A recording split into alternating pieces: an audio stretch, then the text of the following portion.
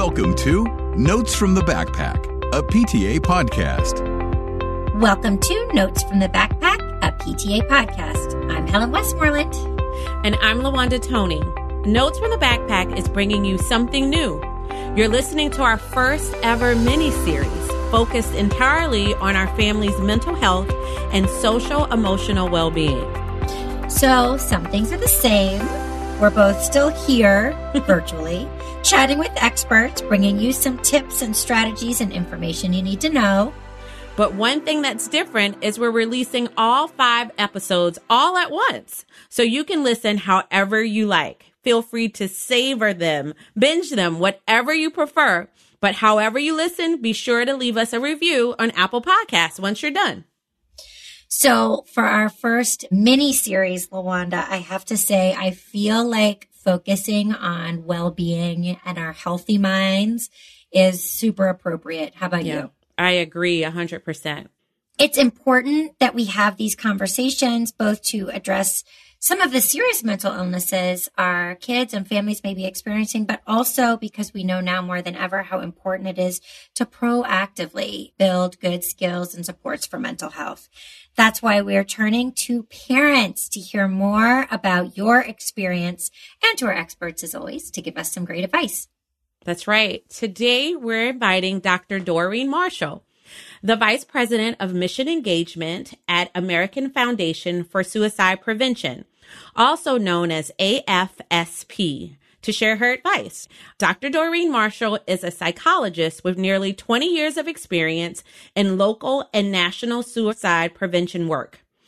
Since joining AFSP in 2014, Dr. Marshall has expanded their menu of educational programs and improved their organization's program delivery through a nationwide network of chapters.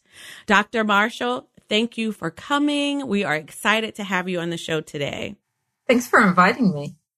So let's start off with you telling us a little bit about the American Foundation for Suicide Prevention and the work that you do. Our work and our mission really is focused on preventing suicide and bringing hope to those impacted by suicide. We represent people who are family members of those who struggle, those who have lost someone to suicide, and those who are currently struggling themselves. We have chapters in all 50 states, so it's very much community-driven work where we're trying to be responsive to the needs at the community level. We do lots of school-based work in terms of education programs and also have an advocacy area where we advocate for legislation that advances mental health and suicide prevention efforts. And then finally, we're the largest private funder of suicide prevention research in the United States. That's incredible. So thank you so much for being here. I know your organization expertise is around suicide prevention. And I think one of the things that people think of first when they think about that is depression. I had the pleasure of talking to a mom named Anna to tell us a little bit about, honestly, some of the heartbreaking story of what her daughter went through and it continues to go through combating depression. I'd love for you to listen a little bit to what Anna had to share with us and to get some of your thoughts. My name is Anna, and I am a mom of 2 daughters here in Maryland. And I have been the mental health liaison for our high school's PTA for the last 2 years. In my family, we have some mental health issues throughout. I personally have had some struggles with depression and anxiety as well. But it was really when my youngest daughter became a freshman in high school and she started exhibiting some pretty severe signs of depression and some anxiety that I really was engaged to learn more and figure out how to support her. Well, for her, it was definitely the end of her sports season in the fall. She was brand new freshman at high school. She was doing really well with school, really well with sports. And when that season ended, she started getting very lethargic and obvious signs of some typical depression. But it's hard too, because teenagers are moody and it's hard to figure out. So we did talk a few times leading up to the holidays. And I asked her if she wanted to see a counselor, and she said yes. Unfortunately, because it was right around the holidays, it took about a month to get an appointment. And during that time, she started self-harming. So I wish that I had been able to catch it a little sooner and get her in for help a little sooner. by the time she started seeing someone, she was already well into the self-harming. So a couple of months went by of pretty severe issues, and we ended up in the hospital, which sent her to an inpatient hospital for 8 days, and a different kind of journey since then with different counselors and learning DBT and support groups for teens, things like that. So it's been a long journey. So, Dr. Marshall, I was really struck talking to Anna just about, honestly, her and her family's bravery, even talking about this, because I think as parents sometimes see issues in our kids, but there is a stigma around mental health. I'm wondering if you could talk a little bit about Anna and her daughter's experience in light of what you know is typical and common in America with teens. How does that story resonate with you compared to the work you do at AFSP? Well, Helen, Anna's story is so moving, and it's so much of what we hear from parents across the United States. They're experiencing this day after day with their children. This is not, unfortunately, uncommon. I'm also a parent of two. I think the conversations around mental health, most parents aren't really sure where to start. They don't know what's typical of their teen or of their child. And there's the sense that these are conversations that we have to have a certain amount of bravery in approaching. I think that's changing. I do think that people are starting to understand that suicide can be prevented and that mental health plays a huge role and that there are things we can do to get ahead of it. So these conversations, I think, are happening much more now than ever, but it really takes some openness and transparency and a willingness to be vulnerable, because these can be scary conversations for sure. Yeah. I'm sure parents are dealing with this type of thing on different levels. And I'm just curious, what would you say if Anna had to do this over again? It's a great question. And maybe I should start by saying, as I was listening to her share, while my heart was going out to her, I was also wanting to applaud her for what she did do. Absolutely. I think these are very hard conversations to have. I think getting treatment can be really challenging. And I think most people, when they intervene in a situation where someone's at risk for suicide, have this sense of wondering, am I overreacting to this? And what we want people to do is actually have the opposite instinct, to tune into, if your gut's telling you something doesn't feel quite right here, to not wait. So the thing she did right, she didn't wait. She understood that her child was going through some transitions. She paid attention to what she was noticing that was not usual or typical of her child. Those are all really important things. And she didn't wait to reach out to get some professional help. Doing this over, I don't know. I think in all of these situations, you really are doing the best you can with the information you have in the moment. So if I were to say something more broadly to parents, it would be, don't wait until you're in this situation to learn some things about mental health and suicide. And if you bring your own family histories to this, like many of us do, to know that that also is going to bring some things with it too. It may bring misinformation. It may bring some raw feelings. And to give yourself some space to work through all of that before you actually are in a crisis with your child. But I think Anna did a lot of things right. And I think if more parents would tune into what they're noticing and not be afraid to bring in outside support, I think we'd be in a much better position to address mental health head on. Yeah, that's great. Thank you for sharing that. And I think that helps so many people to be aware and to not wait. And even what she talked about when she mentioned that it's hard to decipher with a teenager because they're moody. So when do you know when to step in? It's good that you said just stay in alert, keep paying attention. I often talk about mental health and suicide prevention ultimately as a health issue. If we can remove some of our stigma and our sense of we don't know how to navigate this, if we can put that aside and think of this as a health issue. If my child was complaining about a sore arm, I might think, okay, is this serious? Let's keep an eye on it. But let's say their sore arm was starting to impact their ability to do things. Or let's say they were complaining that it was hurting them nonstop and it was keeping them awake at night. I would tune in that something may be a little more wrong here and need some outside support. I think with mental health, we don't always do that. Like we notice stuff, but we try and explain it away versus giving it the center of our health. Think about this is a health issue, just like everything else. And just to your point, LaWanda, I do think that these conversations can be hard, but they don't have to be. And if we can center ourselves in we're addressing this just like we address all other health issues with our children, the things that we're vigilant about with their health have a lot to do with how those things are impacting their day-to-day functioning. Mm-hmm. That's great advice. And I think very well taken that it's health, right? Health is health is health. And now for a quick break. National PTA's mission is to make every child's potential a reality, which means helping kids thrive both in and out of the classroom. Mental health and well-being are an essential part of the PTA mission, which is why we're excited to introduce our new Healthy Minds initiative. In addition to the podcast mini-series you're currently listening to, National PTA has lots of other resources designed to help you support your kids' social and emotional development. Thank you to the Allstate Foundation, Go Guardian, and our other generous sponsors for funding our Healthy Minds work. You can learn more at pta.org/healthyminds.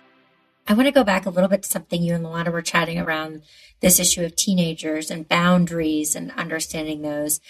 When I talked to Anna, a lot of her questions for you, Dr. Marshall, revolved around some of that. So I think she knew she felt comfortable taking that first step. Let's hear what she had to say about navigating some of those boundaries, about where to be involved and where to step back, and get your thoughts on that. As a parent, I struggled with how much I should push my child to talk to me, even when she was in therapy, because I knew certain things were better. She was more comfortable talking to her therapist than she was me as a parent, obviously. But I still wanted to know what was going on. And I kind of didn't know often, certain days, certain nights, just being here at the house. If I noticed any little thing, I wanted to ask her, but I didn't want to jump in and intrude or nag her. And I found myself consulting with the counselor because I didn't know what was the right thing to do. Like, how much should I push her to talk to me versus how much should I leave her sessions with her therapist between the two of them and stay out of it? So I would love to know from a professional what their advice would be of how much does a parent push to get their child to talk versus how much do you put your hands up and say, this is between you and your counselor. So what do you think about that question? Gosh, that's such a great question. To some degree, I think it's more important that your child is talking to someone who can help rather than it be you as the parent. If my child was engaged with a mental health professional, I would probably worry less about how much they're directly sharing with me. I think where I get more concerned is when there's not someone who's in a position of help who the child is talking to. So teens like to talk to one another. It's good that they're talking to other people, but they need to be talking to someone who's in a position to help if it's not the parent. So the fact that they have a mental health provider involved here is terrific. But I think this question about how much do you push, there's a couple things I would encourage parents to think about as a rule of thumb here. One, to realize this is a process. So it's more about communication over time, particularly following a hospitalization or particularly following a big disclosure. Your teen may not want to be open all the time at the level they were in that one moment. So it's more about creating space for that, letting the teen know what you're going to do as a parent when they tell you stuff. So it's good for them to know you're not going to freak out. And if you have a history of reacting very strongly, as all of us do, these are scary things. I think sometimes that sends them a message that I can only share this when mom or dad are in an okay place, right? So figuring out how to be transparent with your child about what you want them to share. What if they're not going to share with you, you want them to share with their counselor, and under what circumstances the counselor is going to be notifying you as a parent. I think the second thing I would say is that if you're worried and you know your child is talking to a counselor, you can always call the counselor and say, let me share a little more of what I'm seeing. As somebody who's a mental health professional, I can tell you those are always welcome calls. That I may see your child for an hour a week or sometimes less, and I'm not going to have the picture you have.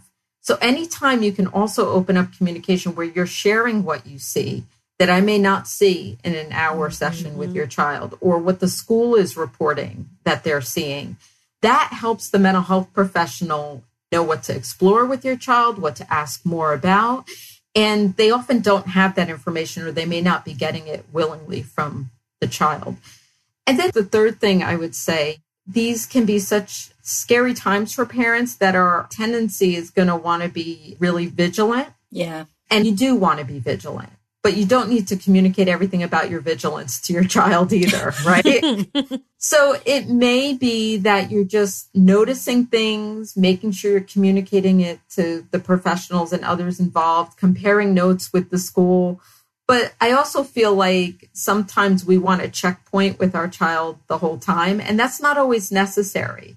I think as much as you can keep communication open, great, but also to know that your instincts as a parent, the things you're seeing, also have merit, that you don't always have to check in with your child about whether they're accurate or not. If you're seeing them and you're worried about them, chances are pretty good there's something to be concerned about.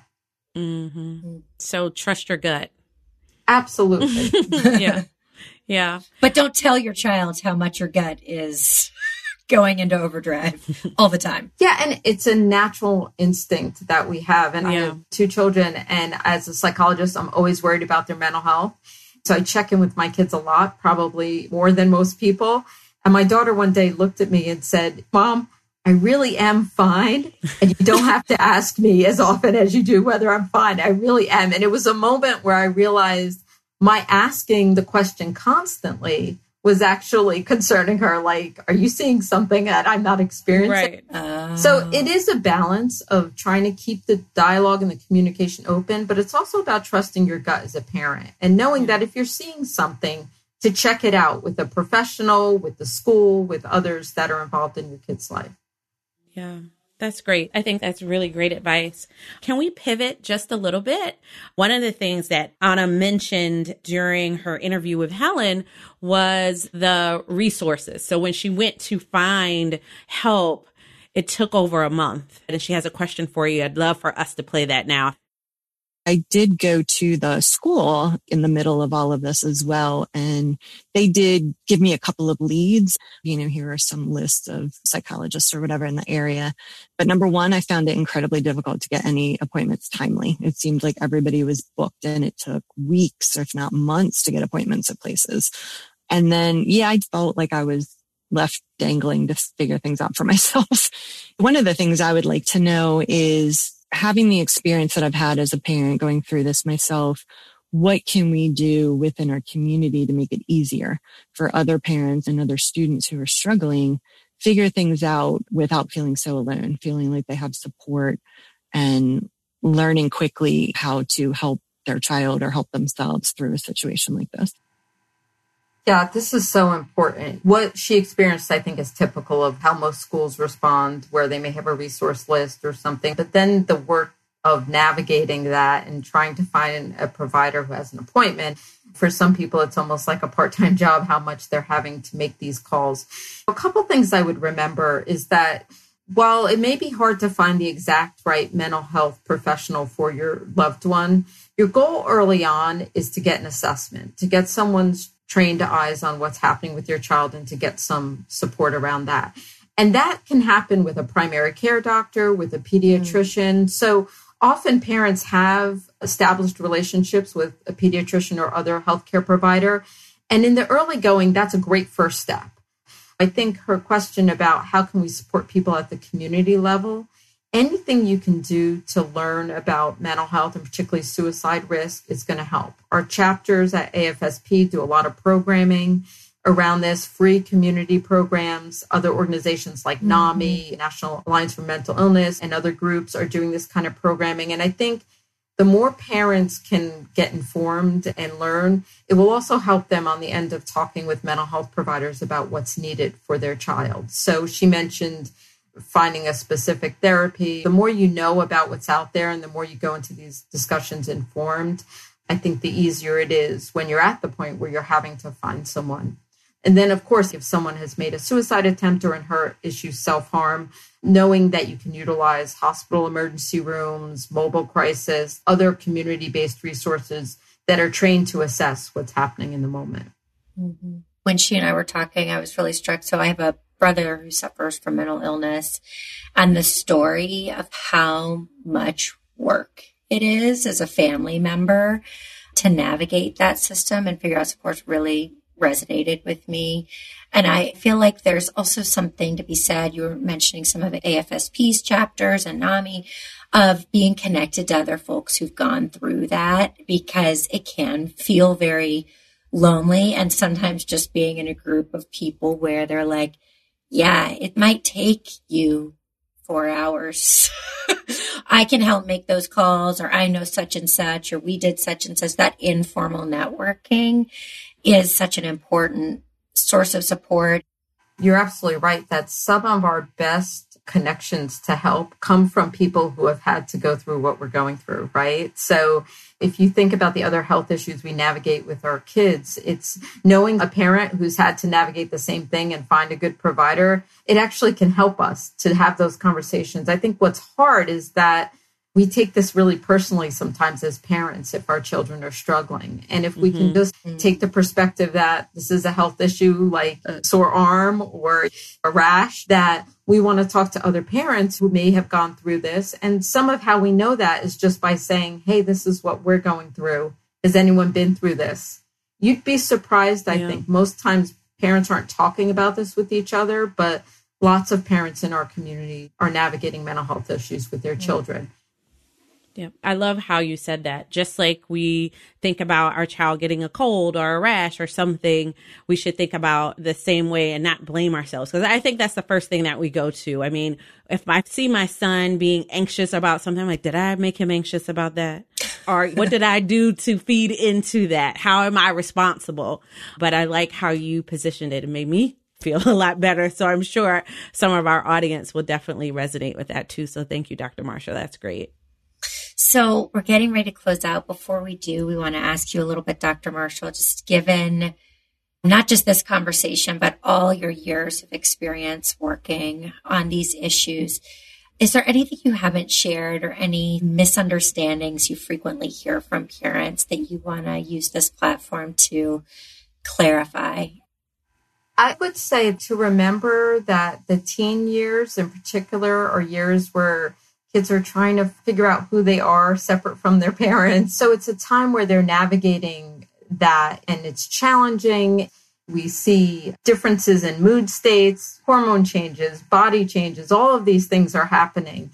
And if I were to say one thing to parents, it's to recognize that it's developmentally natural for them to turn to their peers, but it makes it really hard for us in terms of being able to bring attention to their mental health and get help for them. So I often ask my child, who of your friends are you worried about? Because we know they talk to each other. So even if your child right now isn't struggling with a mental health concern, you can really do a lot of good by asking your child, which of your friends are you worried about? Who in your friend group seems to be struggling? Because they often have a lot more information from their talking to each other, which is completely developmentally appropriate. But we want to get the adults involved, particularly when there's a significant mental health issue or suicide risk. Thank you so much, Dr. Marshall. I can't thank you enough for spending time with us today. I think this was an incredible conversation, and it gave our listeners a lot of advice and encouragement if they're facing any of these challenges. And I also want to thank Anna for being so vulnerable with her and her family's story and giving us a real platform to be able to talk with you, because it's so much better to really ground it in what's really happening with the family. So thank you. Thank you. So before we go, we just want to give you a chance to plug any resources or social media handles or websites that you would encourage parents to check out if they want to learn more about you or AFSP. First, our website, which is afsp.org. We have lots of information about our organization's work, but also about warning signs of suicide, things to look for. There's also a campaign that we worked on with an organization called the JED Foundation and an ad council called seizetheawkward.org, which is lots of resources targeted toward teens and college-age students. I would just say if you're following AFSP on social media, AFSP National is our social media handle. And then finally, just to be aware of the crisis resources that exist that aren't run by our organization, but are run by partner organizations such as the National Suicide Prevention Lifeline number, which is the 1-800-273-TALK, or the crisis text line, which is texting the word TALK, T-A-L-K, to 741-741. Thank you again, Dr. Marshall. It was great information and great resources, so we appreciate your time. To our audience listening in at home, we want to thank you for joining us as well. For more resources related to today's episode, check out notesfromthebackpack.com. We also want to share with you, National PTA has created a mental health resource webpage for parents, students, and educators. Learn more at pta.org/healthyminds. Thanks for tuning in and see you next time. Thank you for tuning in to Notes from the Backpack, a PTA podcast. Be sure to follow us on social media at National PTA and online at pta.org/backpack notes.